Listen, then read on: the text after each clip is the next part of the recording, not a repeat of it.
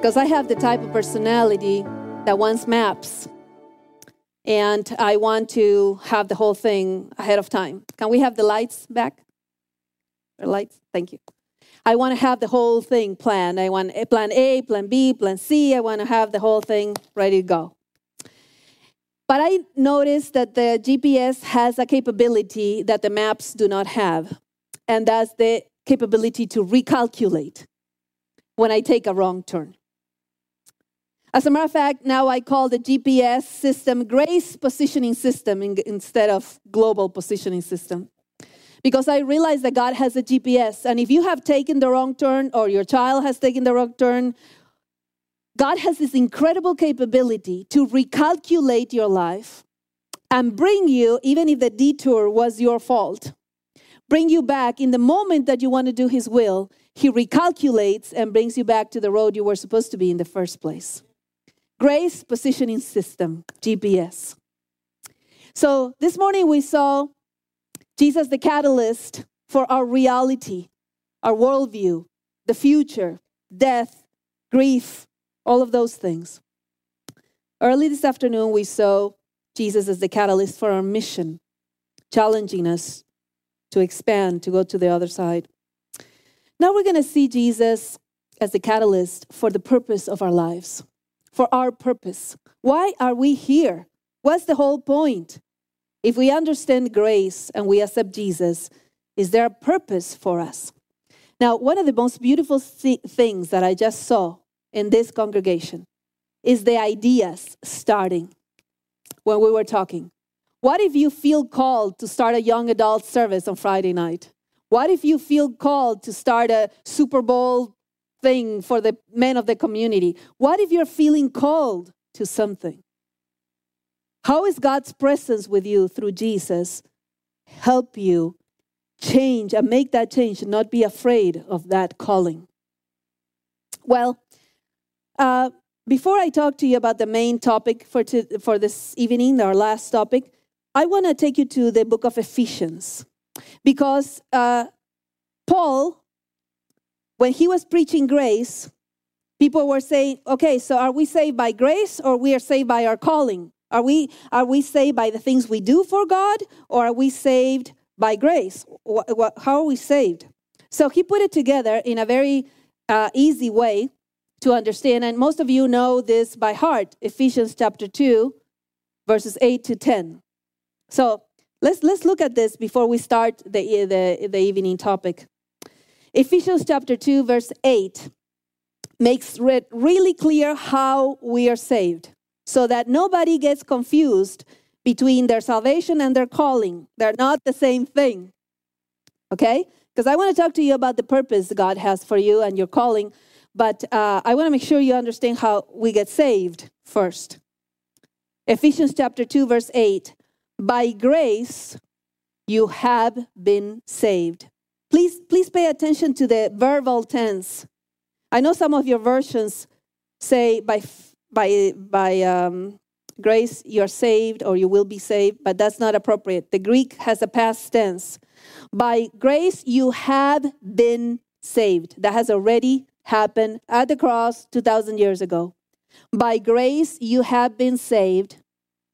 And you grasp this reality, this assurance, by faith. And the faith to grasp the grace is also a gift from God. The whole thing is a gift from God. So let's start again. By grace you have been saved through faith, and that not of yourselves. It is the gift of God. The grace is the gift, and the faith to understand the grace is also a gift. All of it is a gift. Verse 9, not as a result of works, so that no one may boast. So to make it really clear, it says we've been saved by grace. We understand the grace through faith, and none of it is by works, so that no one may boast. Once you understand the grace, and by the way, this red cloth will represent in our topic the righteousness of Christ through which you have been saved. So this is the way you're saved. Now, when you understand that you're saved by grace through faith, now God has a purpose that He planned ahead of time for you. Verse 10, For we are his workmanship, created in Christ Jesus. So we are his workmanship, created in Christ Jesus for good works, which God prepared beforehand so that we would walk in them. So just in case you accepted grace and understood grace, God ahead of time had a dream for your life. He said, I'm going to give this woman this personality because she has a purpose. I'm going to give Ron and Rosa their personality because I have a purpose for them. I'm going to give Joy that personality and this background and this education so that when it's time for her purpose, she will step into her purpose. Okay? So we've been saved by what we're going to do for God? No. How have we been saved? By grace. We grasp this through grace. And when we grasp by faith, we get the faith as a gift from God. We get the grace as a gift from God. And God says, now you're ready to do your calling. Our calling is simply a response. It's not the way we earn salvation, not by works so that no one may boast, but we become the hands and feet of Christ on this earth. So, is that clear, the relationship between salvation and our calling? Is it clear? Does anybody have a doubt? Okay, so I'm going to say something a little more controversial. What the Holy Spirit does in us and through us is not the gospel. The gospel was done outside of us 2,000 years ago. That's the gospel. Now, the gospel will have in us a response that the Holy Spirit is going to work in us and through us to bless other people. But that's not how we're saved. The good news stands alone 2,000 years ago outside of us. The rest is a response that the Holy Spirit brings in our hearts. Are we clear on that? Okay. Now I want to talk to you about your calling and why God allows certain things in your life that you don't understand. And for that, I decided to go to the story of Joseph. So I was going to do all 3 episodes of the Catalyst from the Gospels, but at the last minute, I took one out from John, and I decided to put this one from the Old Testament because, you know, God's presence has been with us from the very beginning of Genesis to the very end, right? So Jesus is present in the whole Bible, and God's presence with us and his assurances actually are a catalyst for our purpose. So let's go to Genesis chapter 37. And hopefully today you will make sense of a lot of things going in your life. And for this topic, I really encourage you to take notes. I know you know somebody, maybe it's yourself, that is struggling to understand why God is allowing a particular thing in their life. Why God is allowing certain brokenness, certain questions, certain confusion, why God is allowing certain things in our lives. And today's topic will give you that answer. I'm going to ask you for just a little more volume because I'm forcing my voice so much that I'm not going to finish this part. Just a little bit so I don't feel I have to force it. I know the monitors are off, but still, thank you. So these 3 robes here will symbolize the stages that all of us with no exception will have to go through in our lives if we are to do the purpose that God has for us. So those 3 cloths will symbolize that. Now, none of these is the robe of salvation. This is the robe of salvation. These are the stages we will go through in our calling. All of us with no exception. And let me tell you this. There is no age for your calling. No age limit. Okay? Some people do their calling when they're 80 years old, after they have retired and paid all the bills for college for their kids, and now they're doing their calling. Ask Moses, who delivered the people of Israel at 80 years old. Okay? So don't think that, if I'm not young, this is not for me. No, you might be 20 years old, and God is already trying to help you get on with your purpose. But maybe you're older and you think your time is past. No way. God has a purpose for your life, and this is the reason why you're here this afternoon. And hopefully, his presence will be such a catalyst today that you will walk out of here saying, okay, I have the assurance of salvation. Now I want to respond by doing this type of ministry. Okay, so let's start in Genesis 37. I'm going to give you 3 different names of the 3 different robes that symbolize different stages in our lives. The first one is the robe of our calling.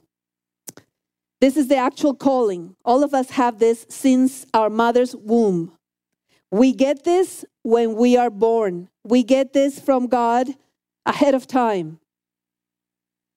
So, in Joseph's life, this is a very dysfunctional robe because it comes to him in a family that is not getting along. And this robe, God will use to take Joseph to a very special place. Now, let me tell you this. The story of Joseph, and those are taking notes, please listen to this. The story of Joseph is the most detailed biography we have in all of the Pentateuch, because Joseph will become the bridge between the patriarchs and the rest of the Bible, Exodus and everything else. So his biography goes from chapter 37 to chapter 50 in Genesis. It's a long biography, 37 to 50. But what's so incredible about his bio, check this out, it's amazing, is that it has 2 plots, 2 ways that the story goes on. One is by the robes that Joseph will be wearing. He's going to be wearing 3 robes in his life. Of course, this is the most known. The multicolor robe is the most known. But there will be 2 other robes in the life of Joseph that most people don't pay attention to, that symbolize different stages in his life. Okay? So 3 robes. But there is a second plot, and it's the dreams that God is sending. And each robe has 2 dreams attached to it. So there will be 3 robes in the life of Joseph, and each robe will have 2 dreams attached to it. Because God is orchestrating Joseph's life. By the way, did you know that God is orchestrating your life? Nothing that has happened to you, God will not use for his glory. Did you hear that? I used to ask God about this little word, all. When I used to read Romans 8:28, he's able to turn all things for the good of those who love him. And I used to say, all of it, meaning my divorce, meaning the difficult things I went through, all those letters I received, all the people that said I shouldn't be a minister because I'm a woman. Can you really turn all things for the good of those who love you? And God said, absolutely. My GPS recalculates. And all the things have happened to you, even the most painful ones, God is able to turn into something for his glory. Okay, so we start the first robe. This is the robe of our calling. The robe of our calling. So the first robe starts in chapter 37 of Genesis. And this is where we find this dysfunctional family. Verse 3 and 4. Genesis 37 verses 3 and 4. Israel loved Joseph more than all his sons because he was the son of his old age. And he made him a multicolored tunic.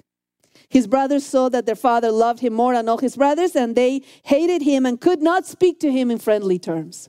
Here's a dysfunctional family. If you're going to wait till your family is not dysfunctional to do your calling, you're going to wait all your life, because all of our families are dysfunctional in one way or another. As a matter of fact, the Bible, all the characters in the Bible, even Jesus' family was dysfunctional. Did you know that his mother and his brothers tried to talk him out of his calling many times? Well, we are dysfunctional, and God uses dysfunctional human beings to reach other human beings. So don't forget, don't wait for the perfect time. You know, when you wait for the perfect time to be a parent and that perfect time never comes because there's no perfect time. Same thing with your calling. So, the dysfunctional family cannot talk to each other in friendly terms. Israel, Jacob, makes a tunic for his favorite son. In the middle of this dysfunctionality, the two dreams come from God. So we get the two dreams, verse 6. He said to them, please listen to this dream I have had. Behold, we were binding sheaves in the field, and lo, my sheaf rose up and stood erect, and behold, your sheaves gather around and bow down, etc., etc. Now, in this stage of your calling, you will not understand your calling. All right? Listen to that. In this stage of your calling, you will not understand your calling. Other people will tell you what your calling is. So, Joseph's brothers interpreted for him. Verse 8. See, Joseph still doesn't have the gift to interpret dreams at this point, and his brothers will interpret it for him. Verse 8. His brothers said to him, are you actually going to reign over us? Are you really going to rule over us? Then he gets the second dream, very similar, with the stars and the moon and all of that. And his father says, what, are we actually going to bow down? On verse 10. Now, when God's presence comes upon us, His Spirit starts doing this fire in your belly that it was placed there from your mother's womb. But then all of a sudden it starts and you don't fully understand it. And other people tell you, you know, when you sing, by the way, I love the song this morning. When you sing, it touches my soul. And you're like, oh, I don't know, I'm just singing. No. You have been given gifts, you see. And other people will tell you, you know, I know you're not a counselor, but I want to tell you what's going on with me, because when I talk to you, I feel much better. And you're like, well, I'm not a counselor. And other people say, yeah, but you have something because you encourage me. Well, other people at this stage will tell you, when you bake your cookies, I don't know, they're so healthy. I feel like I run a marathon. And you're like, I just like baking. No, there's something about you that's special, it's different. And maybe from there, you'll start doing a tea ministry that goes to help those that have lost loved one, and you bring cookies and tea to their house and have tea with them. You don't know what God had in mind for you. You just know that you have something that you do naturally that other people say, when you do this, you know, you really touch me. Okay? So don't forget that in this stage, you don't know your calling. You have a calling, but you don't know what it is. So one day, Joseph goes to Shechem. Verse 12, his brothers went to pasture their father's flock in Shechem. So Joseph goes to take them some food. When he gets to Shechem, they have moved to Dothan. And so he goes to Dothan. Now check this out. Did you know this? And I love that many of you are taking notes, but listen to this. He will be sold in Dothan to the Midianites, right? Did you know that the very land where Joseph was sold into slavery was given to him as an inheritance at the end of the book of Genesis? So he will become the owner of the land where he was sold into slavery. This is a full circle. Many times your life will become full circle, and you don't understand why God is allowing certain things in your life. Don't forget, most of our full circles will happen in heaven. Some of them will happen here, and you say, okay, that's why God allowed that. That's how God is using this. But most of our full circles will happen in heaven, and we'll say, oh, that's why God allowed that. Joseph will become the owner of the land where he was sold into slavery. Do you remember the John 4, the Samaritan woman? Remember that she said, are you greater than our father Jacob, who gave this well to his son Joseph? Well, that's because Sychar and Shechem and Dothan are all in the same geographical area. And so that whole well became Joseph's inheritance. All right. So one day, you know the story. They put him in this cistern, in this pit. They take the multicolored coat. And Joseph is not understanding what God is doing in his life. Not understanding why God is allowing this pain, why God is allowing this. Now, if it were not for one verse here, we would all be so discouraged. But it's the last verse of chapter 37 that shows the detail of what God has planned ahead of time. It says, verse 36 of chapter 37, it says, meanwhile, the Midianites sold him in Egypt to Potiphar, Pharaoh's officer, the captain of the bodyguard. Look at all the information you will get that will be important later. He sold him not only to Pharaoh's officer, but we are given the name Potiphar, and we're given the specific role, the captain of the bodyguard. So here we are at the end of chapter 37, wondering what God is doing in our lives. Now, the presence of God is the catalyst in this. God is behind the scenes. Remember that every one of the robes in Joseph's stage has two dreams attached to it because God is still on his throne. He's still in control of Joseph's life. Nothing is outside of his control. Joseph at some point has to come to trust that God is directing his steps, even though he doesn't understand a thing that is going on. Now, I would like to tell you, oh, how much I would like to tell you, that there's a way you can go from the robe of your calling to the robe of the fulfillment of your calling without going through the middle robe that is your robe of training. I would like to tell you that it's possible to go from the robe of your calling to the robe of the fulfillment of your calling without going through the robe of your training. I would like to tell you that, but I can't, because every single person in the Bible that did anything for God had to go through a stage of training that is usually a stage of suffering. Suffering has a way of stripping us from all the things all our securities in our lives. We lose a lot of things in this stage. For me, obviously, you know that my divorce was, for me, this very important middle training moment. And this is where the caterpillar will become a butterfly. This is the cocoon. The cocoon is where the caterpillar dies and the butterfly is born. It always blows my mind that the same spot can be a tomb and a womb. Have you thought about that? How the same place is a tomb for the caterpillar and is the womb for the butterfly. But if we come to terms with the fact that God is with us, then it becomes the catalyst for the way we will interpret what's happening to us.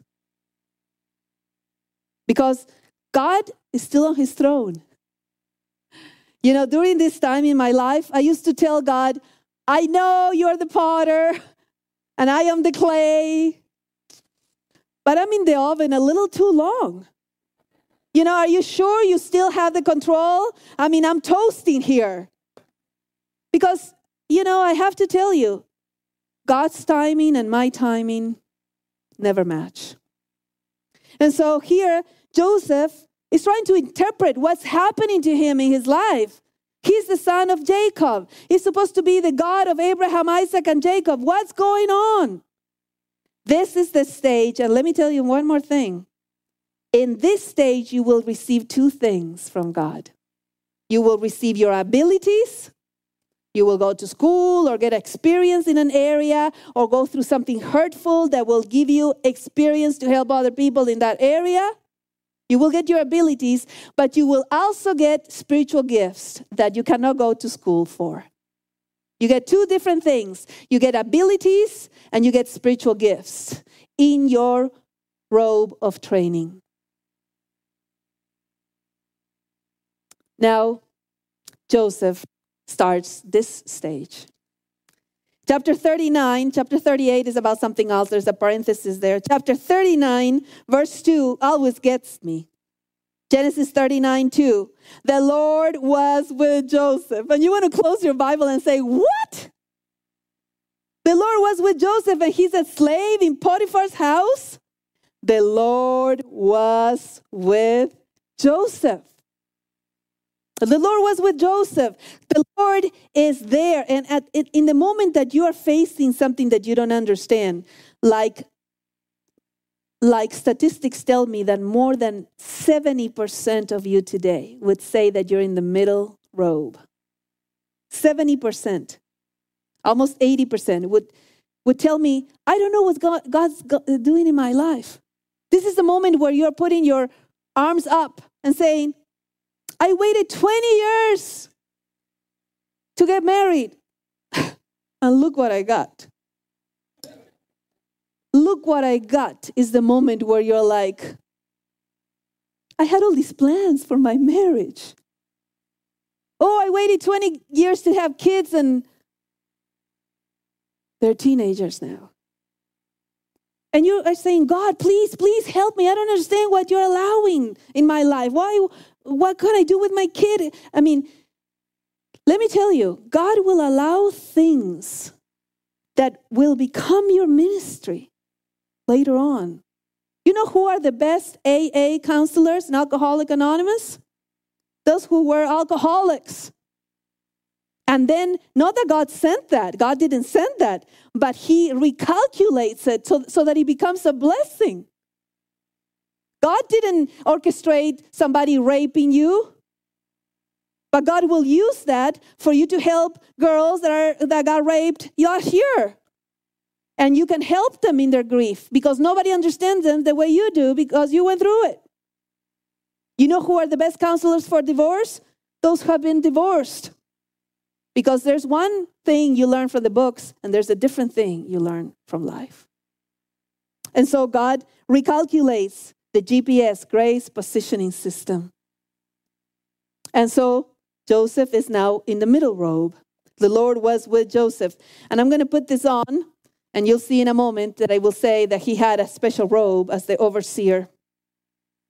Verse 3, his master saw, chapter 39 of Genesis, verse 3, his master saw that the Lord was with him and how the Lord caused all that he did to prosper in his hand. Yeah, but he's still a slave. Yeah, but God is using that for his glory. Verse 4, so Joseph found favor in his sight and became his personal servant, and he made him overseer over the whole house. From now on, every job that Joseph gets, he will be an overseer. Because he eventually will be an overseer in Egypt. But right now, he's the overseer in Potiphar's house. He will be an overseer in the jail that comes in a moment. And he will be eventually overseer in Egypt. But he doesn't know that. And you don't know how God is going to use what's happening to you for his glory. You don't know. You just know, and this is the catalyst, that Christ is with you at this moment, that you have been saved by grace, as we studied a moment ago. You understand this by faith, and now you know that God has a purpose that he thought beforehand for you. And that makes you go through life in a whole different way. So, we're in the second robe. And Potiphar says to Joseph, okay, I'm going to give you everything I own, and you're going to be the overseer of everything except my wife. And Potiphar's wife raises her hand and says, I want to be included in the things that Joseph oversees. In this stage of your life, your integrity will be tested. And even when you do the right thing, you will end up in jail. Did you hear me? Even when you do the right thing, you'll still end up in a spiritual, emotional jail that you don't understand why God allowed. And so, Joseph, in a moment you'll see, he's wearing a particular cloth, a particular robe of the overseer in Potiphar's house. Verse 11, chapter 39, verse 11. It happened one day that he went into the house to do his work, and none of the men of the household was there inside. She caught him by his robe, whatever word it says in your Bible, garment, cloth, or robe. She caught him by his robe. The robe that identified Joseph, because nobody else had that robe, because he was the overseer. She caught him by this robe, saying, lie with me. And he left his robe in her hand and fled and went outside. And when she saw that he had left his robe in her hand and had fled outside, she called the men of the household. And you have this word many, many times, robe or garment or cloth, because it becomes exhibit A for him to go to jail. She's holding to it. Verse 15, when he heard that I raised my voice and screamed, he left his robe beside me and fled and went outside. And this robe is stripped from Joseph. Poor Joseph, every time he gets a new robe, somebody strips it from him. When he thinks he's in a new stage, it gets taken from him. But don't forget, for each robe in Joseph's life, there are two dreams attached to it, because God is on his throne and is orchestrating Joseph's life. Doesn't that make a big difference for you to know that God is still on his throne and he's in control of your life? It makes a huge difference for me. Because there's so many things I don't understand. I too get bad lab results. I too get things that I wasn't expecting. And my relatives do too. And I don't understand how they fit.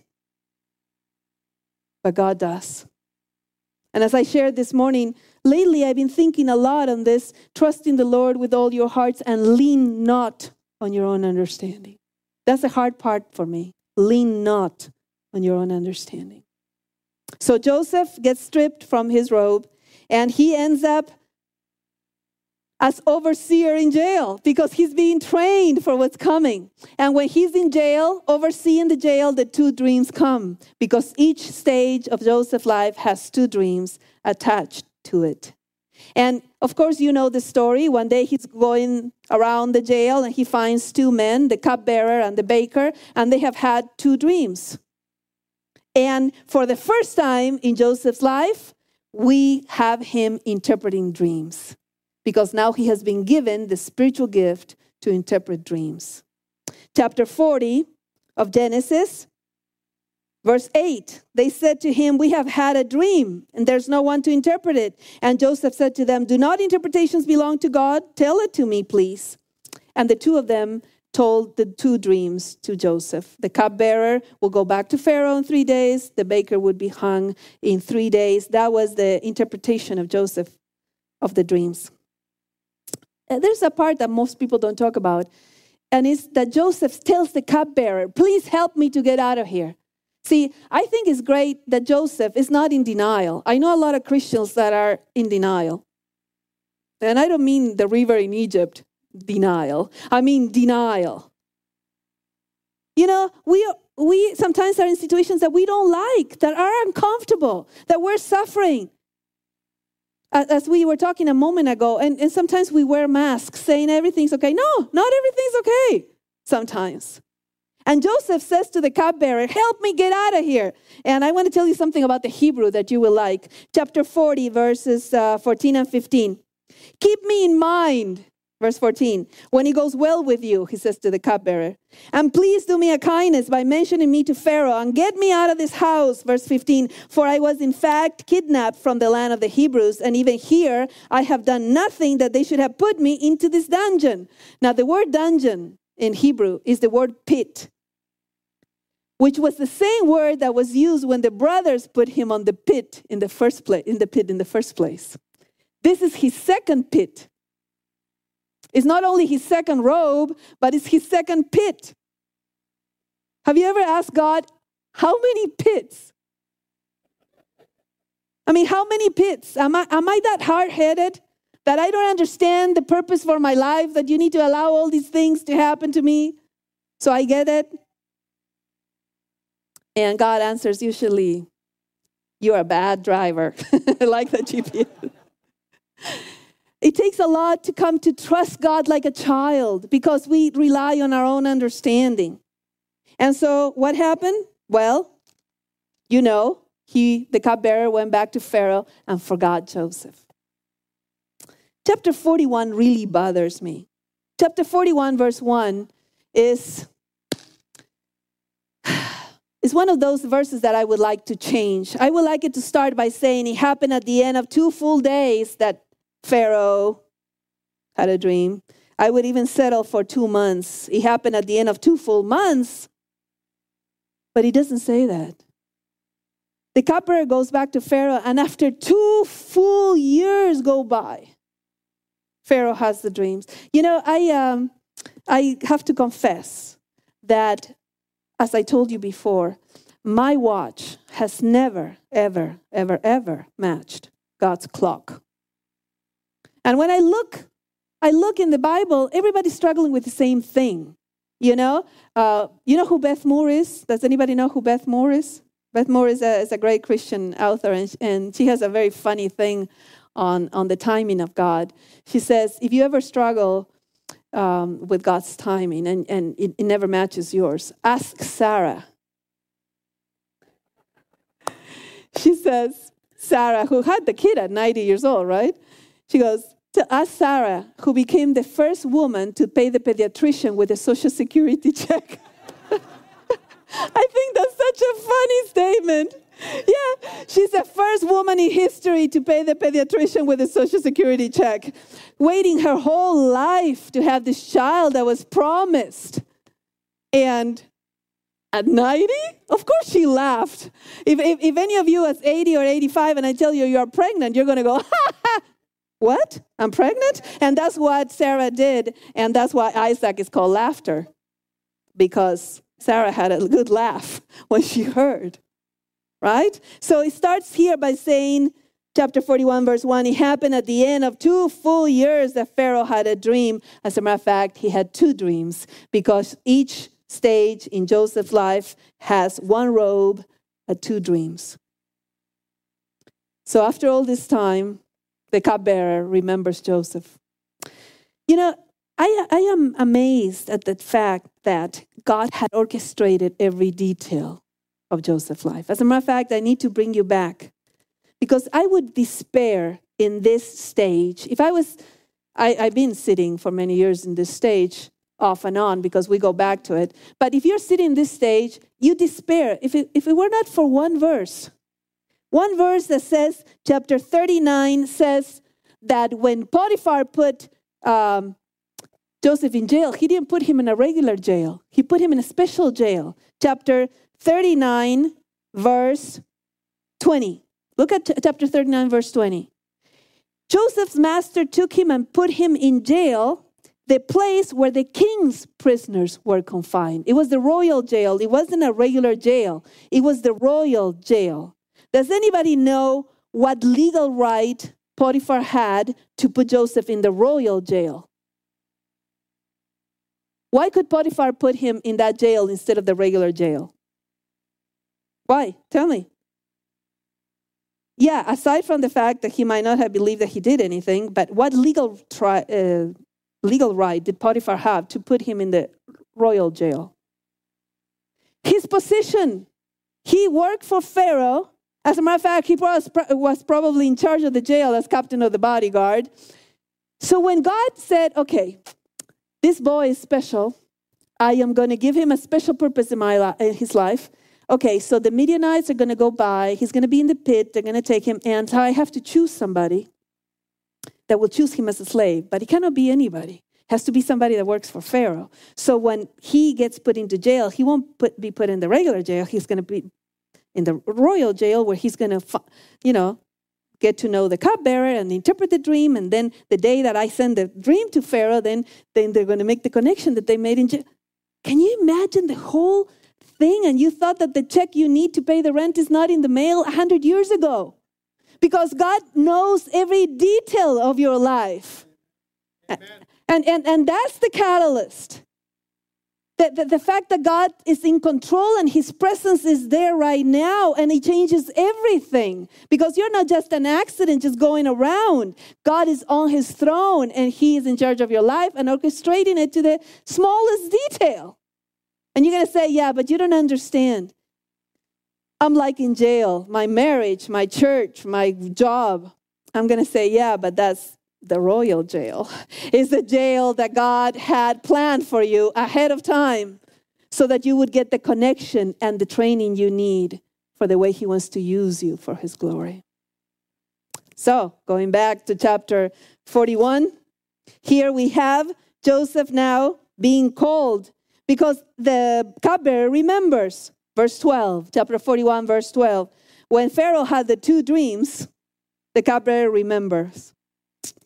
A Hebrew youth was with us there, talking about the royal jail, a servant of the captain of the bodyguard. And we related the dreams to him, and he interpreted our dreams to us. To each one, he interpreted according to his own dream. And just as he interpreted for us, so it happened. He restored me in my office, but he hanged him. And Pharaoh said, bring that boy.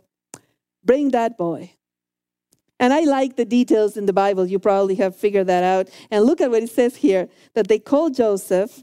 Verse 14, Pharaoh sent and called for Joseph, and they hurriedly brought him out of the dungeon, the pit, again, that same word.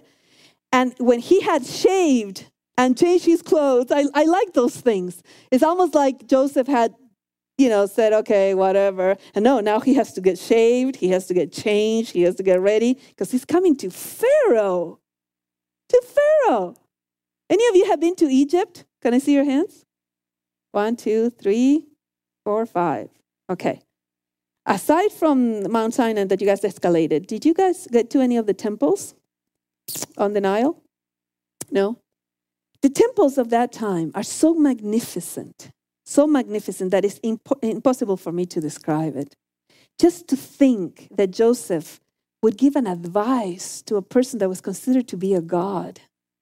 And the magnificence of the temples. And little Joseph, little Jewish, Hebrew Joseph saying, I have an idea. You almost feel like somebody would cut his finger off when he went like this, because it's so magnificent. And here's Joseph, that God has orchestrated his whole life for a particular purpose. And he's interpreting the dreams. But there's one last temptation. Verse 15. Last temptation.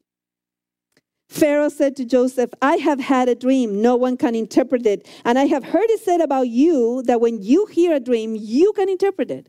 Oh, what a big temptation this is. When you start feeling so gifted that if people say, oh, you preach so nicely. Oh, you sing so nicely. And you go, yeah. Truly I do, yeah. That's the last temptation. I work in media. I've seen people go bad when they start believing they're stars. I've seen people go bad in churches when they are so sure they're ready to be something. The first elder of the church, I've been waiting 20 years and I deserve this. No. Your calling will find you stuttering, looking behind you, thinking that God is calling somebody else. You will feel unworthy and unready for your calling. Don't forget that. Because if you ever feel, oh, I got this, you're not the right person for the job. God is going to call you to things that you will have to be absolutely dependent on him just to be able to get through it. And so Joseph says, no. Verse 16. Joseph answered Pharaoh saying, it is not in me. You got this wrong. I'm not the gifted one. No. It's not in me. God will give Pharaoh a favorable answer. It is all God.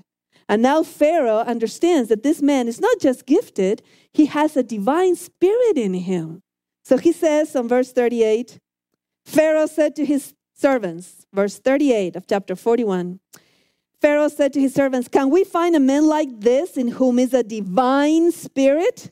And Pharaoh said to Joseph, since God has informed you of all of this, there is no one so discerning and wise as you are.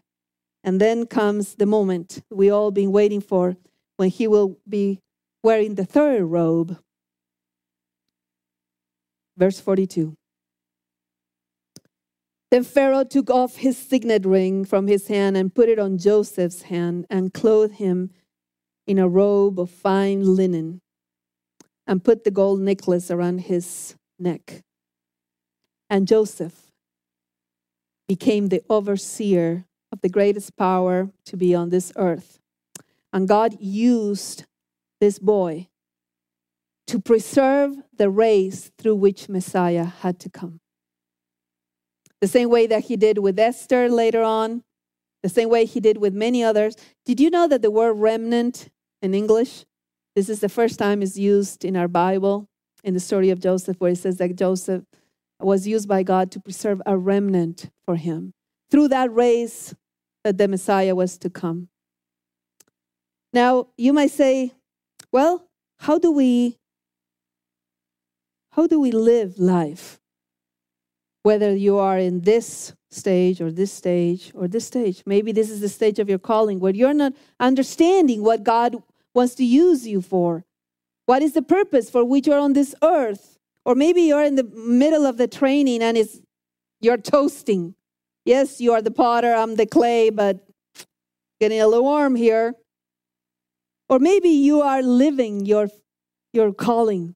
You feel fulfilled. You get up every morning with a spring in your step, knowing that God is doing something supernatural that you could never do on your own. Well, before I tell you the answer, did you know that in the Bible, robes are very important because they symbolize a status? And so we are told about robes many, many times. But did you know that we know what Jesus will be wearing in the second coming. We're told what kind of robe he's going to be wearing, and the description is a line from the story of Joseph. But before we go there, I want you to underline the line in the story of Joseph. Chapter 37, remember when they stripped him of his tunic and dipped the tunic in blood? Genesis chapter 37, verse 31. Genesis 37, verse 31. When the brothers had taken his tunic and slaughtered a male goat and dipped the tunic in blood. You know, of course, the dipping in blood is very important in the Old Testament for many reasons. They dipped the tunic in blood, or the robe in blood. Now go to the book of Revelation when Jesus is coming for us and look at the language when we are told what he will be wearing. I love this. Chapter 19 in Revelation, everybody is wearing white. Everybody, even the horse is white. The angels are white. The people are wearing white robes in Revelation. All of it is white except one. Chapter 19, verse 11. Revelation 19:11. I saw heaven opened, and behold, a white horse, and he who sat on it is called Faithful and True, and in righteousness he judges and wages war. Verse 13. He is clothed with a robe dipped in blood. This is the sentence I ask you to underline in Genesis 37:31. Now used to describe that Jesus is now wearing a robe dipped in blood that reminds us of the price he paid for us. Not just a symbol like the whole sacrificial system and all the blood we've seen in the Old Testament. This is his blood. That was the price he paid that we may be with him. So the question is, how do we live life,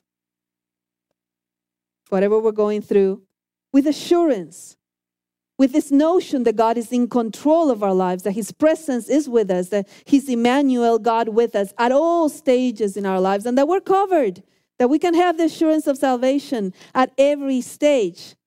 Well, maybe today you're in this stage, confused, wondering what God is doing.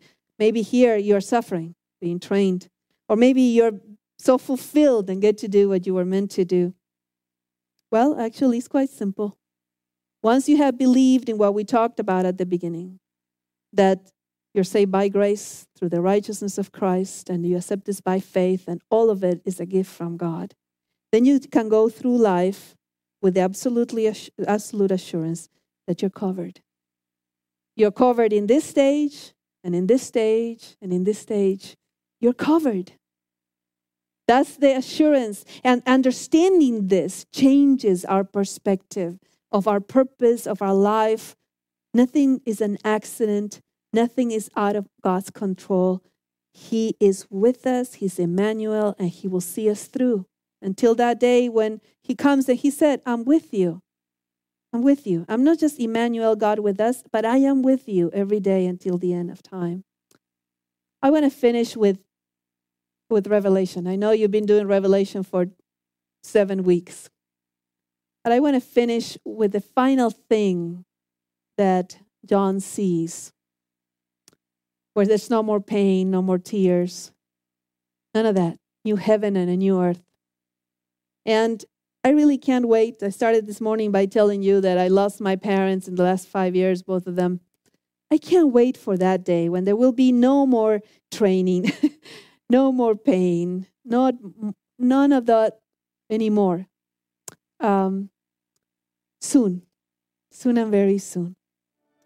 So until then, let's remember how the story ends and Jesus wins.